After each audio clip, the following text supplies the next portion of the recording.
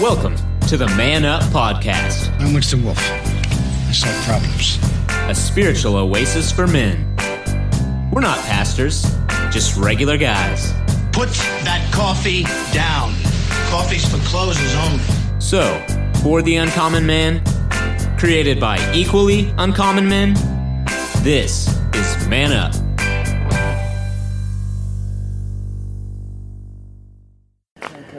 All right, hey, welcome everybody. This is the Man Up Podcast. Podcast number, what is this, like 48? Hard to believe. Coming up on a year. Haven't been fired yet. And we're so glad you're here. Free talent. That's right, yeah. We're going to cut your pay in half. What's half a zero? Okay, and we're glad you're here. And where is here? Here is Sugar Land Baptist Church. We're in the Man Up Adult Bible Fellowship for Men's class in Sugar Land, Texas. And if you're not sure where that is, the second largest state in the nation, Houston is down in the southeast corner, and we're on the southwest side of Houston. And if you're ever in town... I hear a familiar sound. Oh, no way, the professor! Hey. The professor rolled in, and we're just here doing the open. And see, that's right, we're kind of a open door kind of place. So if you want to join us here, you can join on Sunday. And what we do is we go over the lesson for the Man Up Adult Bible Fellowship class, and then we talk about it more in depth on the podcast that's recorded Wednesday, and you're certainly to come either time. If you want more information on Man Up, we have a Facebook page that's Man-Up. You can also find us. You might have found us on iTunes, and we're also on SoundCloud as well. What we do is we go over a lesson, and this is an oasis for men. We're just regular guys. We're not pastors, but we're just trying to make our lives better. And we stumbled onto this great study that we're in the middle of, 6 Battles Every Man Must Win. Recommended, it's by Bill Perkins, recommended by Kyle Trahan, our deacon, who will be moderating this tonight, which is perfect because I came from work and I left my book at home and I didn't read it anyway. So, like most of you guys out there, you'll be totally unprepared, just like me. And it will be an awesome experience because you're going to be taught a lot. So just want to introduce the panel. I'll introduce them first, and then I will let them talk a little bit about the lesson, and then it'll be moderated by our deacon, Kyle Trahan. And to my left, but probably you're right if you're listening on radio or computer, we call him the professor. He is a trainer for a Fortune 100 company, and if he keeps training, they might be a Fortune 2 company before too long. He's the Professor Robert Koshu is here. Also, our resident policy writer. I kind of consider him an intellectual, and but he's also a professional gambler, which you don't run into very often. And that's Mr. Steve Titch is here. We also have an attorney. Can't have anything go on without an attorney present. But he's also a prosecutor, so we could get defended and prosecuted by the same guy, Mr. Michael Cropper. Especially gamblers. Yeah. Especially gamblers, that's right. Let's reconcile the name of this lesson, Bill, with our gambler. We've been going for 5 minutes, and he's already got a client. So, and of course, our deacon, he's an insurance guy, a great guy. And he turned us on to the study, Kyle Trahan. So I'll go around the room and get the guys their impression of this study, and then we'll turn it over to Kyle. Robert Koshu, have you read the lesson? I have semi-read. Okay. But I'll let the guys introduce us. I have been the MIA panel member, and this is kind of a guy thing. So all of us have mothers. Right. Bill recently dealt with his parents, and where I have been, just so everybody knows, I have actually been in the process of handling a crisis with my mom and moving her into an independent living facility.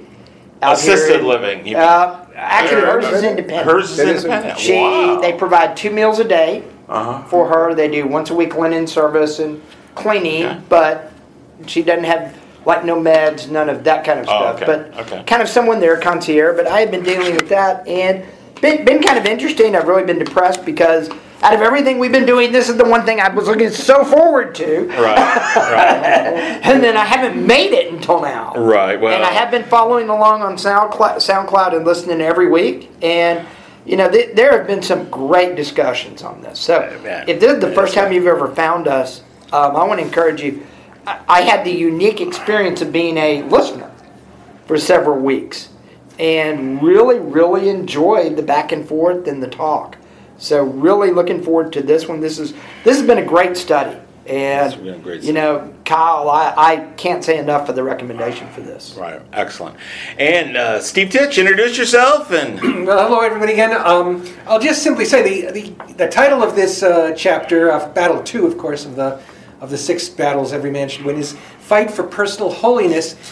And I'll just begin by saying the word holiness, you don't hear it that much applied to your spiritual living. You come to church, they talk about the Holy Spirit. You may hear the word in hymns, but often we hear purity or cleanliness. And I'm glad in this chapter we get to really look at what holiness is and really what it is and how it's different from other adjectives you'd hear bandied around church. Right. Excellent.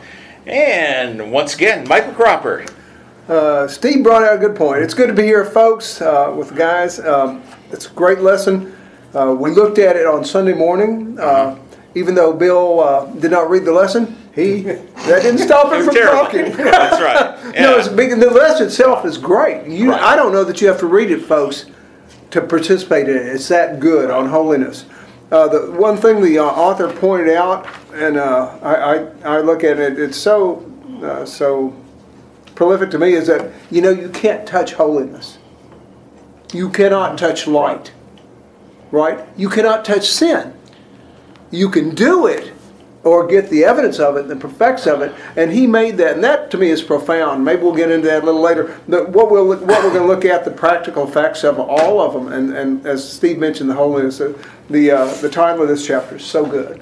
Excellent. And Kyle Trahan, who recommended this book. Take it away, Kyle. I said on Sunday, a couple of these guys aren't in our Sunday, but this was my hardest chapter to write out of this whole book. Just because of the way I was raised, and I'm still, to me, an infant of learning the Bible and knowing how to rely on God and Jesus and every aspect and all of that in your life. And if you look at my lesson notes, I wrote this little part. And then I finished writing the rest of all of them, and I came back and I wrote the rest. Which is 4 lines. I'm looking at. Yeah, pretty much. And the first one's his name. Like 3.5. Yeah. Well, the first part is lesson 6, chapter 5. That's line 1. Right, exactly. And so it really was a difficult chapter and lesson for me to understand, even today. Having written what I did, it's still one of the ones in the parts in my life that still eludes me, if you will. But when we go to the book, anyway, that first part that I wrote, it was kind of easy. He talks about the ermine. The ermine, I just posted some pictures on Facebook so everybody else can see as well. And I know you guys were out. If you didn't look it up, he says, you had to Google it. That's the ermine. Looks kind of like a little brown ferret, more or less, to me. Ferret. And that's during the summer for this little brown critter. And he's kind of cute. But in the winter, for whatever instinctive purpose, he changes his coat. Oh, wow. And he becomes, brilliant white with a little black tail. The tail, yeah. Okay. Yeah. That's intriguing. The last photo that I have is King George III in his royal garments. And they would line their coats and their jackets and all of this with the ermine fur from winter time anyway, because it's just beautiful, pristine white. And they always got it during the winter, so they'd have the white. So they'd always have the white, exactly. Yeah, they'd have to, yeah. The ermine is a very interesting critter. I don't know what he does during the summer, but in the winter, when he is this stark, beautiful white, they live in burrows, okay? what the hunters of this little critter figured out is that during the winter, when he is stark white, he will fight to the death before going into his hole that has been soiled. So the hunters will go in and they'll throw just garbage and trash and debris into his hole, and he runs up to it and he looks in and he goes, "Oh, hell no. I'm not going to defile my coat." And he will turn around and fight whatever's there, the dog, the hunter. He will not go in, which is just such an interesting thing. You know, and especially when we get into today's society, you know, where there's so many ways to defile yourself. You know, it's so easy. We're in a secular world. You know? Do you mind if I mention something? No. In the Old Testament, we've heard the term cleanliness is next to godliness, right? Mm-hmm. You go back to the Old Testament, and I suspect they get that from Leviticus and Numbers, how the priests had to go extremely... Well, there was a very ritualistic sense of washing yourself and preparing yourself in service. And it really does come from absolutely. there. And I mean, you couldn't just instantly wash your hands and be clean. Mm-hmm. You had to go through a process of cleaning. A process of cleansing, especially if you're a Levite priest or a minister back then. But anyway, that's what it reminds me of, because the ermine will not, he'll, like Kyle says, he will fight to keep his garments holy or clean. And anyway. See, that's what I like about this story. I like the fighting part. You know? I mean, that's totally man, and that gets totally glossed over in the church. You know? Mm-hmm. But it's fighting for a righteous cause. In fighting for something that's righteous. And even, and everybody, we always laugh because we have this picture of Jesus as being, you know, I read Rebecca Manley Pippert's Out of the Salt Shaker and Into the World back when I was in college. And for those of us that grew up in the right time of in the right age, Jesus was described as the guy with the wing shampoo poofed hair, with the perfect beard, the clean hippie Jesus, hippie Jesus. You know, but that kind of he's the one that wears the Birkenstock. Yeah, there you go.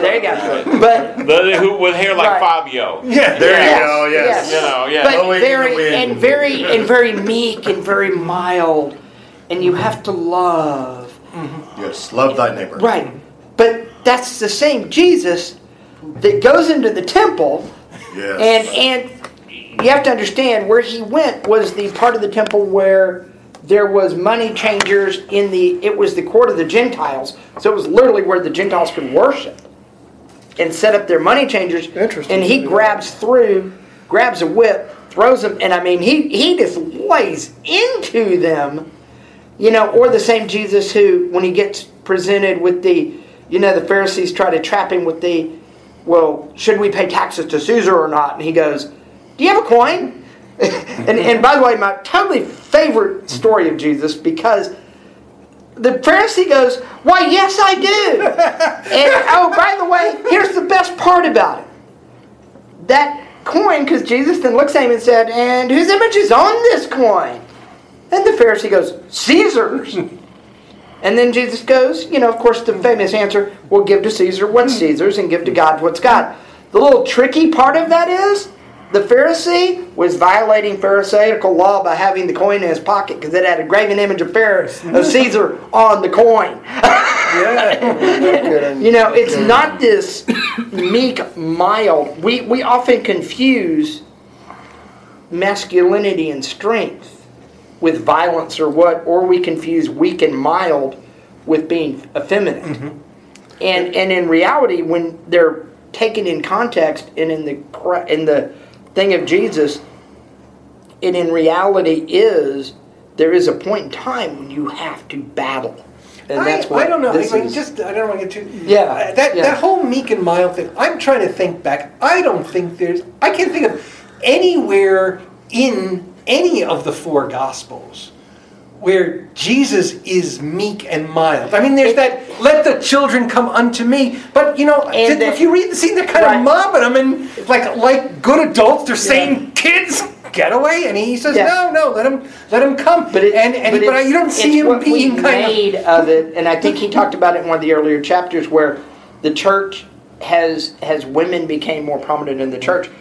We adopted that as our church culture, and so we've kind of mixed it up a little bit. And that's the whole idea behind this class, to put a little more man, put a little more man in there. So we're slightly off on topic, but to chime in on this, I don't see Jesus as this little dude either. Oh, no. He's a carpenter. Right. My dad was a new home builder. I've been around a lot of carpenters. And yes, there are a couple that have the gut and waddle around the yard, but most of these guys are very fit, very nimble, can walk across joists and everything and carrying stuff and had the balance. He had calluses on his hand. He had calluses. When he went in there and he started throwing crap around, people are going, "This guy's about to whoop my butt," because he could. Right. And most of the pictures that we get of Jesus are that very gentle, but he has the long flowing robe. Yeah. You can't see any of those muscles under the long flowing robe. He's not wearing spandex. I've got a friend of mine. He's wearing a shirt like mine, just a regular old knit shirt. The guy does like 300 sit-ups a day and a couple of hundred push-ups. The guy is so cut, it's amazing. I mean, all of us, Stop talking about me like that. All right. But, the thing is that you never realize it because of the clothes. Right. And, so the picture that we've always seen of Jesus is always wearing Right. Okay, continue with holiness. Yes.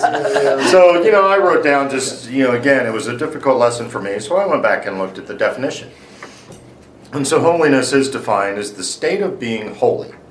A life of holiness and total devotion to God is what it followed through with. As far as the book, he also went into another interesting segment, Close Encounters with God, is what he titled that little segment of his. And of course he referenced the 1977 Steven Spielberg movie, Close Encounters of the Third Kind. And if you've seen the movie, you got the alien vessel coming down and everything, and all these lights, and just very mesmerizing. Everybody's very intrigued. And then it finally lands, and the door opens up, and there's just, the little ramp comes down, and this bright white light. And he says, I just wanted to run up the thing and find out who's there. And, to me, it goes back, that whole thought process goes back to the man's search for significance. We are always looking for something that explains our own existence, or even trying to just find something bigger than ourselves. And I so got that reference of wanting to run up the ramp. I kind of remember that myself. What's about to pop out of the light? Well, that just makes you want to run up it. So I slowly got it, Well, and I will need help on pages because it's man up, but my wife did force me to go to Kindle because I had too many books. But it in the book it talks about God's holiness being more than just separate; it's also transcendent, which is going beyond ordinary limits, or passing or exceeding, and that God is above and beyond all of His creation. And then it talks about, so how does this holiness of God relate to evil? Remember, we're engaged in a war between good and evil, between a holy God and an unholy army of demons, between servants of God and enemies of God. Nobody is neutral in this conflict. And I feel that holiness, for me anyway, is not a destination, but it's a journey. It's a journey of being holy and working on it myself, working through my faith as I live my life. Whether I ever experience holiness, I suspect it will be in a moment, or it'll be a fleeting moment where it comes together and I just feel holy, but continually it's my quest, it's the way I walk. It's not that all of a sudden I'm holy. No, I don't see that. Although to just maybe take that, challenge that a bit, the way he sets up the author seems to think it's more than that, because there's a battle for your identity, which you have. There's a battle for your family, which you have. It seems that, at least as far as the author goes, holiness is something we either should have or have, so we can defend it. I mean, it is something. It is a characteristic that we have as men have access to. It's a characteristic that to kind of tie those two strands together, because they do tie together. With me, it'd be independence. It'd be defending my independent way of living holy. And continually trying. So that would be resistant. I'm not necessarily fighting off maybe fighting off the forces, but typically what happens is just try to stay independent with my holiness, my righteousness on my path of faith. See, I think it's both what y'all both said. Because as Steve said, it's something we strive to be, and it's a characteristic we had. You talk about it as something we work towards. We work towards it because only God is holy, and only Jesus was holy. Right. So we're never there. So for us, it's a struggle to maintain to get to there. And so it goes into your statement, Bill, about our faith is a muscle that we have to exercise. Yes, I absolutely agree with that. Holiness is a part of that muscle. I think when you ask forgiveness of your sins, yes, I think you're made holy again.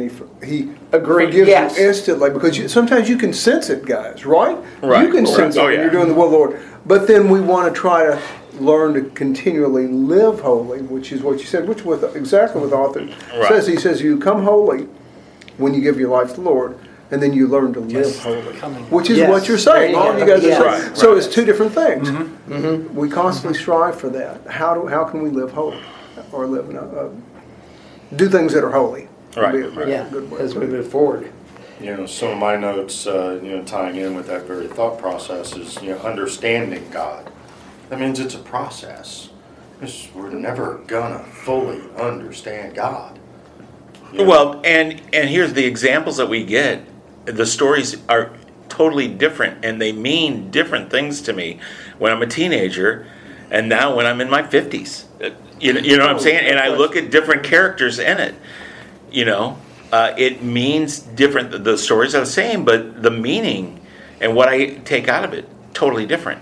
Well, I mean, you can even read things, a year from now and read it in an entirely different way. I've read this book a couple of times over, the last several years. And it's the same thing. There's I see different ink marks and, over the same darn pages. Right.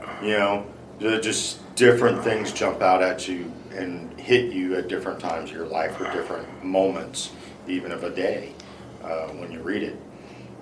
But as men, understanding God and the supreme being, creator of all, right? Giver of life would be our greatest achievement. I mean, I can't think of anything better in our human existence of being able to understand God. Well, you brought up a point, and again, Robert brought up a point, he said, where the author says God's holiness is more than just separate, it's transcendent. And the author uses the sun to compare God's holiness. I can understand that and also the magnets, which you brought up in class. The fact that the sun, you cannot get darkness anywhere near the sun. I mean, it's impossible. It cannot get near the sun. The sun is so bright, and if you use that or compare it to God's holiness, evil or sin cannot get near God. I mean, it can't. And the author uses the example that he repels. God's holiness is so uncomprehensible that he repels evil itself, and he repels sin. Much like two magnets, the opposite poles of two magnets. If you put them up together, they pop apart and you cannot force them together. Anyway, I thought that was real neat. So it's hard to understand what holiness is, because it's beyond us, and the only close comparison we can have is a magnet or looking at the sun itself. I think we have to look at the situations that are happening to us and what can be holy or what we can do that is holy in that situation. Take, for example, my son. He won a baseball championship in Little League. And I told him, I go, Andrew, that is awesome. He goes, yeah, Dad, but it's not the big leagues. Dude, it's the championship. You beat all your competition. You beat who was in your division. Yeah. And that's the thing about it. Sometimes we want to leap over a couple of fences, up a couple of divisions, slay the dragon over there, 2 counties over, and that's the only way we feel we will be fulfilled, as opposed with defending what's important in our own area. Yeah. We keep wishing for something else.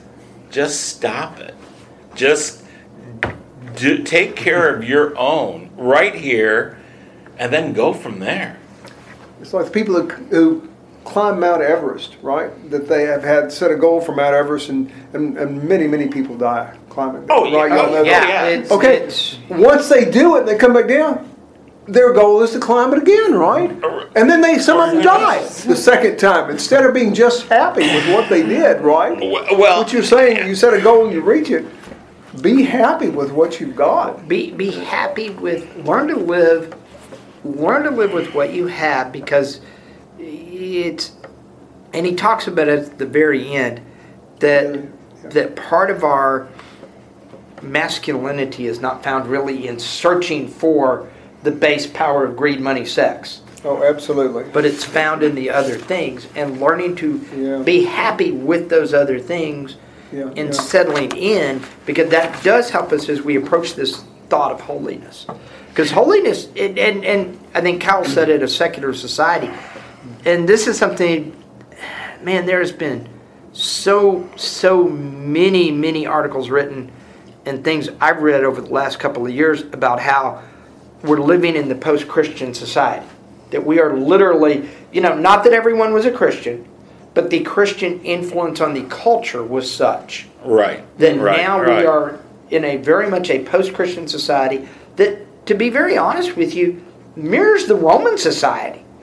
It's all about bread and circuses. Right. Right. It really is. And, from our current political environment to whatever this deal in Austin is all about, or whatever this guy in Austin, Texas, is all about with the bombs. Well, I think people have to worry. I think people have to worry about achieving your goal, especially if it's kind of a spiritual thing. Because I played golf religiously, 3-4 times a month. I put a lot into it. I was never very good, 90s hitter, but I had a hole-in-one. I'd love to be in the 90s. I was sitting there thinking that same thought. I had a hole-in-one, and what made it even better, was the best man in my wedding was in the tee box. Oh, right. And I turned to him. I go, now I don't have to tell you about it. Take that. But after that, I was playing fairly crappy, hit the hole-in-one, played crappy the rest of the night. You know what I'm saying? And the thing about it is, people say, man, you must really were excited about going out again. No. I realized how much luck it really was, and it almost extinguished my desire to play golf. Now I just play golf every once in a while. I was about to say, I can't, but that's what people would say. That's what keeps me coming back. I know, and you know what? And see, that's the thing. That's the thing. When you get to the top of the mountain, you realize it was the people, the relationships that you made along the way that were far more enjoyable than that mountaintop experience. That's right. Well, and sometimes when you get to that point, my younger son made a comment to me. So 2 years ago or a year ago, when University of Houston played Louisville, when they were like number 6 in the nation and we beat them on campus, he was in the student section and he rushed the field. Wow. Well, we played Cincinnati in basketball this season and beat them on a Saturday when they were like the number 5 team in the nation, and he got to storm the court. And his exact words to me as he walked off, my college experience is now complete Right. because I have rushed the field and stormed the court. Right. Well, I mean, And he's kind of like, okay, I'm ready to graduate. right. And think about it. Think about it. How many people that actually have college degrees brag about it? Basically none. None of the people that I know. But all of them were talking about it before they got one. None of them talk about it now that they have them. It's a checkbox. Or not many. It's a checkbox. Yeah. I can tell you right now, has a talent development professional a college degree, unless you are in a base bachelor's degree, college degree. Okay, let's level set that. Right. Unless you are in a specific field, such as engineering, basically is the checkbox that, yes, you have enough to persevere, and we will talk to you. Right. You have to almost get to your master's or beyond degree for it to mean anything. And actually right now, in talent development, we're actually viewing certifications as more important actually than college degrees. Right. Sorry to have that rabbit hole, Kyle. We'll turn it back to the moderator. Go ahead, because it will come up anyway, because it goes back to what we were talking about earlier. Oh, I was going to say, because the book itself, I mean, what you're getting at is that's, I mean, at the beginning we taught and we had a great discussion about bullying, and this is what you got to stand up for. This is, it's not in many ways your degrees or it certainly should work for your goals. No, I don't want, but what's important, what's really important is your holiness. Well, it's where you draw the lines, and yes, but that's where that answers the question of where do I draw the line. And it comes to the integrity of my relationship with God and with Christ. There's where the priorities line up. That's other people will fight for other things. But you don't look to the culture, to get back to what you're saying, to tell you that holiness is important. Oh no! You'll never get it. It'll never happen. Don't look for that to be validated. Can I go? Okay. Can I go a little off the rails here? Okay. Don't look to the church culture to tell you what's holy either at this point. Oh, smack right in. I think our rent is paid up at least till the end of this podcast. But I've heard Pastor Taylor even discuss. It's not about the church.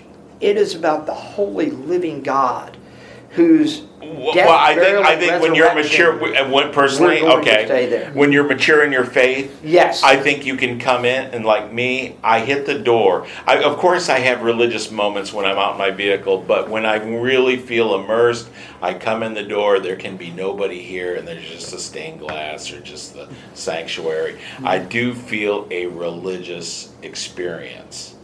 Well, there's that separate. That's that apartness. There's that holiness. I think certainly that's that separateness or that set apart. That's what I was thinking of. Mm-hmm. And you don't feel the same every Sunday, right? Oh, you guys are like me. Right. Sometimes they're just phenomenal in church. Right. You hear everything the preacher said. You remember everything. Then there's other times when you're having trouble focusing, and you're having trouble remembering that you're even there for the Lord. Depends on what's going on in your life and everything else. I know. I had a rough afternoon. Just getting stuff done. I didn't want to come tonight. Just point blank. There's no shame in that. It's just I had a rough day and was like, if I wasn't committed to this, I would have skipped. Well, and now let's touch that.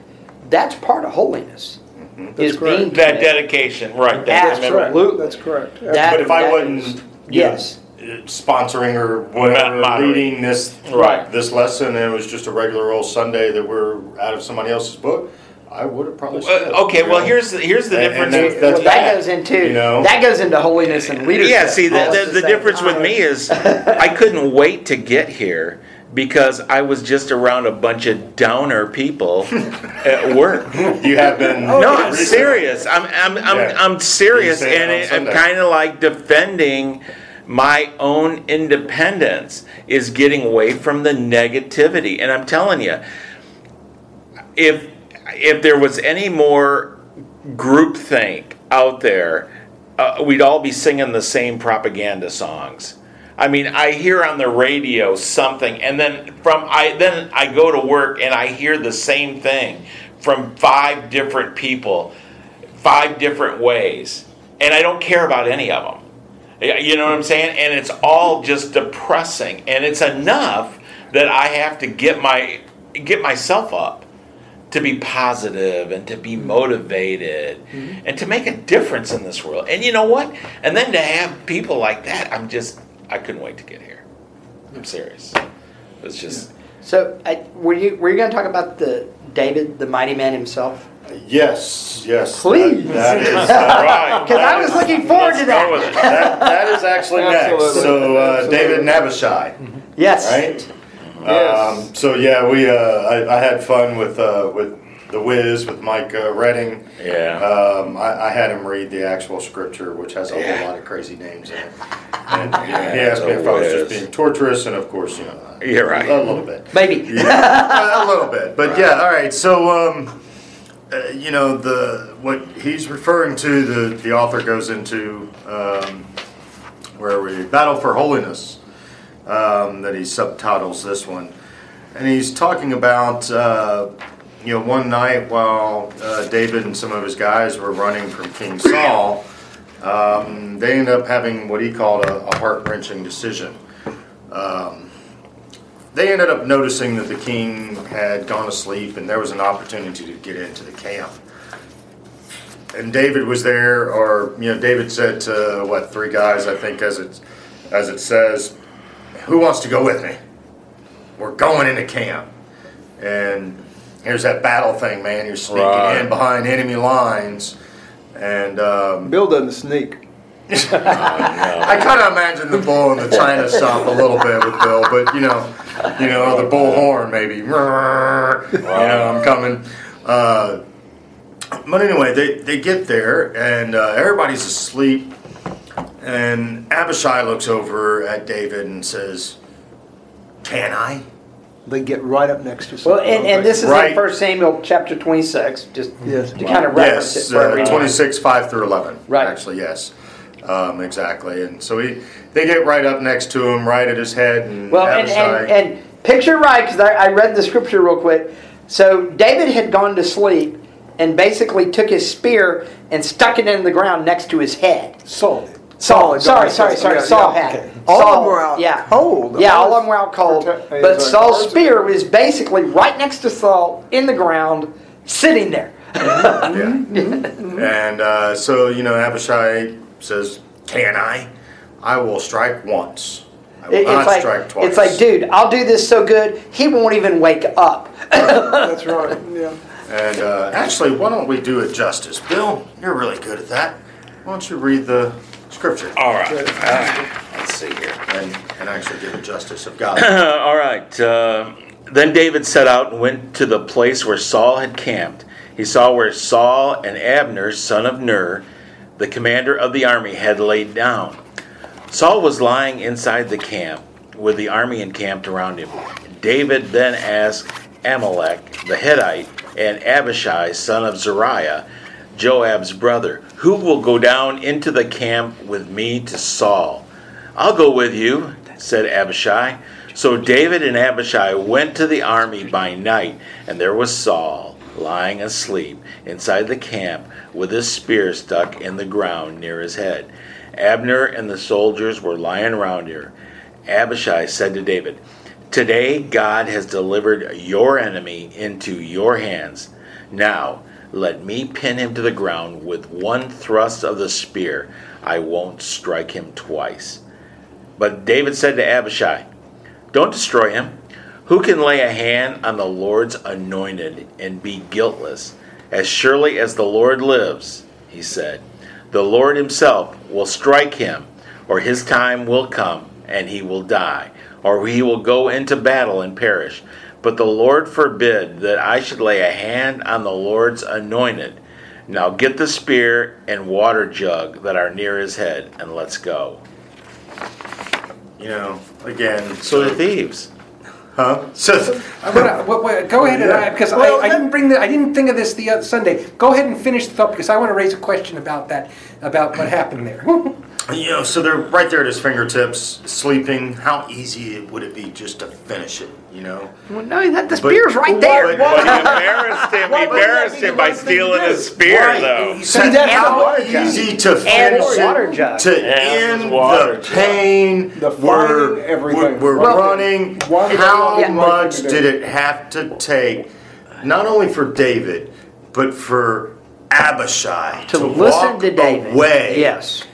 Yeah, but he got bragging rights, though. He's got his spear. He's got his water jug. I see that, but if I was in Abishai's sandals, I could have taken you out. I don't know if I would have even asked. Could have taken you out. Well, and I think done. I think that speaks a lot to a holiness battle, because where we often get into the most trouble is we don't stop and think or stop and ask. Yeah. And the fact that he did that actually brings forth a major point in the battle. That up on Sunday. That he followed his leader. The general followed the admiral, whatever the chain of command. He followed his line of command. Right. No, that wasn't me that brought that up. That was you, Steve. See, I wasn't going to take credit. I wasn't going to take credit. That was you. And he didn't fight because he did not. He had officers disciplined there. It's an interesting story because we don't know exactly why David went down into the camp to begin with. We're not told what the purpose is. What was the thought behind that? I mean, he's going in, and they know him. He gets a report there. He's down there. So again, we don't. Well, you can speculate on the reasons, but we were kind of laughing about this. He takes his spear and water. He's sending a message. Saul is going to wake up and know that somebody walked into the... Absolutely. And they're taking it home. Captured the spear, baby. Yeah. Capture the flag. But think of all the mafia movies you've seen. There's always a scene now where the one, somebody says, I'm not afraid of you, and he says, I can get to you anytime I want. Right. And essentially, if Saul gets the message, it's kind of literally true, the grace of God. I had you. It keeps him right there. David knew that it was the grace of God that got him in there by him, and the grace of God can take care of Saul later, and David doesn't have to. Right? Yes. I mean, he knew that. That's a good message. And it may be that he went down to kill him, and then God reminded him just when he was picking up the spear and everything, because this happened at another time when they were in a cave. David walked up right behind Saul, cut off a tassel of his garment. Y'all remember that? And then David, the Holy Spirit, convicted him. He said, I felt so bad. David says, I felt so bad because God can take care of him better than I could ever take care of him. Well, see, that is a condition that men uniquely wrestle with, and that Absolutely. Is when to do it. Regret and forgiveness. If you take revenge on someone, you feel good for like 10 seconds, and then you regret it the rest of the time. You forgive someone that have done you wrong, you feel bad for 10 seconds, 30 seconds, but then you step farther away, you feel better. And that's the... I looking at it, and Robert, you can correct me because you might know the scripture better. David probably was not a natural enemy of Saul. No. Saul was his boss, or was his mentor, who suddenly one day decided, I'm jealous of you. I'm going to make think of it as an office situation when the jerk at the end of the hall decides he does not like you and he's going to make your life hell. Right. And that's what Saul does. Tells him all around Israel and Judea, and really David does not want to make war on this guy. He has to. He's mostly hiding, and the most convenient thing is, let me get rid of this guy once and for all. Look at this. I'm holding this guy's expense report, and I see that, and I was on that trip, and he did not take a client down to Killian's Steakhouse. and spend $500 with them. I'm gonna, Right. flip this up. That's a low price for aliens, by the way. I know, but literally, he forbears that. Yeah, but you know what? That might have been why it was so easy for David to get into the camp. Because everybody knew Saul was a jerk to David, and everybody liked him. Well, and I think there's a lesson Easy to slip here. in, easy to slip out. Because there is actual biblical scholarly research that seems to indicate Saul may have actually had a bipolar disorder. That may have been there's talk of the evil spirit that would overcome Saul. That's and right. One of David's job was to play the harp. And at one point David's sitting there playing, and Saul's all, and then he grabs the spear and tries to stab him, all at once. And so there's a lot of discussion there that Saul may have actually suffered some sort of mental disorder. Right. And how much more holy is it for David to, I'm not touching God's anointed, which is his statement, but even more so showing the holiness of compassion at that moment. That, you know what? Saul just can't help himself. Yeah, he's run all of us, and Abishai, I can't never say this guy's name, but the mighty man that's with David, how much holiness does he show with restraint? Because, David's out running around, and these guys have been forced to exclude themselves from society. They're out running around. The nearest comparison, if anyone has ever been out in the hill country of Texas, the hill country of Texas is very much like the Middle East and that area. The land flowing of milk and honey is what they call it. But yeah, if you've ever been out in the hill country of Texas, compared to other areas in that area, it is. But it is still rocky and hilly and hot and dusty. Right. And these guys aren't in the good valleys. They're having to hide out in the towns. And Abishai is part of this group who has basically, they're out there having to hide all the time and stay away from everything. And I'm kind of like you, I'm amazed to even stop to ask. My God, I'm tired of sleeping in a cave. Done. Oops, David, should I? Oh, I'm sorry. I already did. But the fact that he showed enough respect for David to stop and look, as well as David's respect back on the holiness. Again, the picture that we don't ever get is, sitting around the camp or just before you leave to go out on battle or, whatever. How much did these guys stop and pray to God? How much holiness was shown within their own encampment and everything for these guys to realize, oh, wait, David is anointed by God. So maybe he has a little more insight than what I do, and that's why Abishai would have asked. And they never go into that, which kind of surprises me. Well, I'm wondering if he didn't have Nathan or one of them prophets traveling with them at that point. Because Nathan is most definitely in David's life later. Yes, and was Samuel there, or could Samuel have been there, or Samuel just kind of chronicling this whole? I think Samuel was either dead at that point. Yeah, because it's towards the end of Saul's life. All right, Kyle, go ahead and give us some takeaways from this lesson, and maybe insight into the next one. Let me see, where am I at here on some of my notes? I had some decent things here. We already used the holiness that we have inside of us, to make the world a better place. Now, as men, it's not, as Bill says, flowers and muffins or brownies or something or another that, but that is making a better place. And it's supposed to pour out of us, As men of God, we are to be inwardly and outwardly holy and pure. In this secular world, that is, hard to do. As money does drive our world, there's no doubt about that. Well, money and sex, y'all talked about that last week. Well, right, but I'm a married guy, money drives the world, and it's hard not to go after it. Sex is thrown around like a toy everywhere.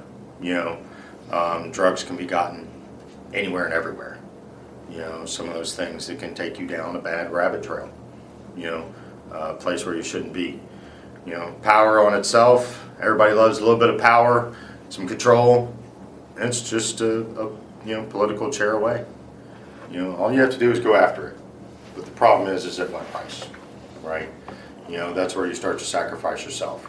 I've met plenty of people early on in a political career that had wonderful ideas and great moral value, and now today I wouldn't say the same thing.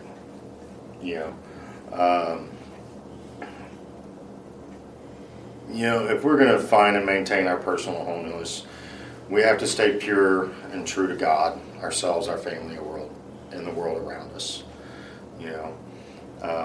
So again, it's a struggle and a battle that I go through every day to fight for my own personal holiness, to truly understand what God is about and how that's supposed to affect me. It's something I'll continue to for the rest of my life. As we said earlier, it's not something I don't think I'm ever going to obtain. I may understand more and more as I go, but to understand truly what holiness is, I don't know if I ever will until I get to heaven. Well, with me, it's a journey. Not only is it a journey, but it's enjoyable.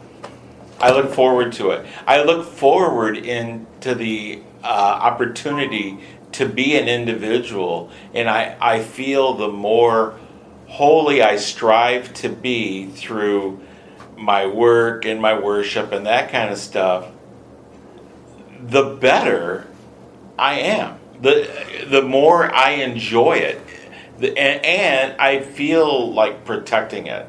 This is my independent journey that is different from everybody else's, but I'm realizing the blessings along the way, and it cheers me up. It's not a downer. Well, I'm going to have to go with Kyle. I think this is one of those, as we've moved more and more into the secular society, and you guys have really talked all around it every week with the technology and the ease of access of things we have, and just the fact that it's not part of our culture anymore. It's a battle, and it is a journey, and there is some joy in the journey though. Mm-hmm. And I think where a lot of people in life get really down and don't enjoy it is they don't enjoy their journey of life, and they don't they think, and God help me, we're dealing with millennials now, and so many of them think they're going to walk into an office. And if you're a millennial, no offense, you're not all like that. I know this is a generalization. But they walk into an office and they think, 2 years from now, I'm going to be the CEO sitting in the big chair and making $100,000 a year. And yeah, I just graduated from college. And they don't realize that that life's a journey. And that you have to go through that journey and enjoy the journey as you're a part of it. Well, the journey is also a battle. The journey, which guys like the battle. We like to fight. The journey Absolutely. is a battle that you have to enjoy. Mm-hmm. The battle is, and I think this comes back to where we started: the battle for the righteous cause, and the battle for the righteousness. It puts us back into that perspective and enjoy it. Right. Michael, any final words? Yes, yeah. Just folks, if you don't quite understand what we're saying when we say live holy or do righteous, I think the key here is to try and strive to do the things that you know are right, especially when you're in a situation where you could do otherwise. If the boss is yelling at you and you haven't done anything wrong and you want to tell them off, the right thing in this situation may not be to tell off the boss or to tell off your brother or sister or whoever it is, but to hold back and accept it and do something that would be meek, something that Jesus would do. So when you're faced with circumstances and when you're faced with what's right to do, that's what leads to holiness. And that sometimes you do things that you would not ordinarily do if you lose your temper and if someone attacks you. And The author here, one of the guys mentioned this earlier, true masculinity is not found in gratifying our base desires. And again, they've mentioned money, power, and sex, folks. That's nothing more than denying our new identity and allowing our flesh to rule our heart. But true masculinity is found in the person of Jesus Christ and our identity in Him. Every day of our life, we must grow in the knowledge of our holy God. And every day we must fight against our fleshly appetites that drive us to conform to our culture rather than to the holiness of the God who we serve. Excellent, excellent. Steve did. I can't add anything to that. That really defined what we started asking at the outset. Yeah, It's excellent. been talking about the whole. We have stumped someone in this room. I think that's got to be close to a verse. All right. All right, so I'll take my last second to throw us into the next chapter. That's exactly what I wanted to do. Lesson number 7 for us, which will be chapter 6 in the book, Every Man, 6 Battles Every Man Must Win. We're going to talk about fighting for your family.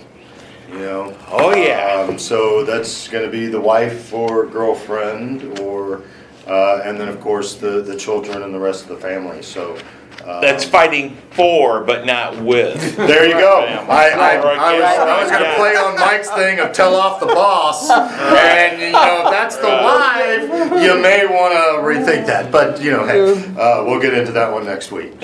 So when you want to fight with your spouse, you don't. Is that Well, where actually, you're I gonna get never at, want Bill? to, but she makes me. All right, this has been the Man Up podcast number 48. We're so glad that you were here. Here is Sugar Land, Texas, Sugar Land Baptist Church. We are on Man-Up on Facebook, also on iTunes, on SoundCloud. If you have a question, just post it to our Facebook page at Man-Up, and we will try to bring ultimate clarity to it next Wednesday at our podcast. And if you're ever in Sugar Land or Houston, Texas, stop in and join the Man Up Adult Bible Fellowship here at Sugar Land Baptist Church. On behalf of Man Up, my name is Bill Cox. I invite each and every one of you to join a Bible-based church. Get involved.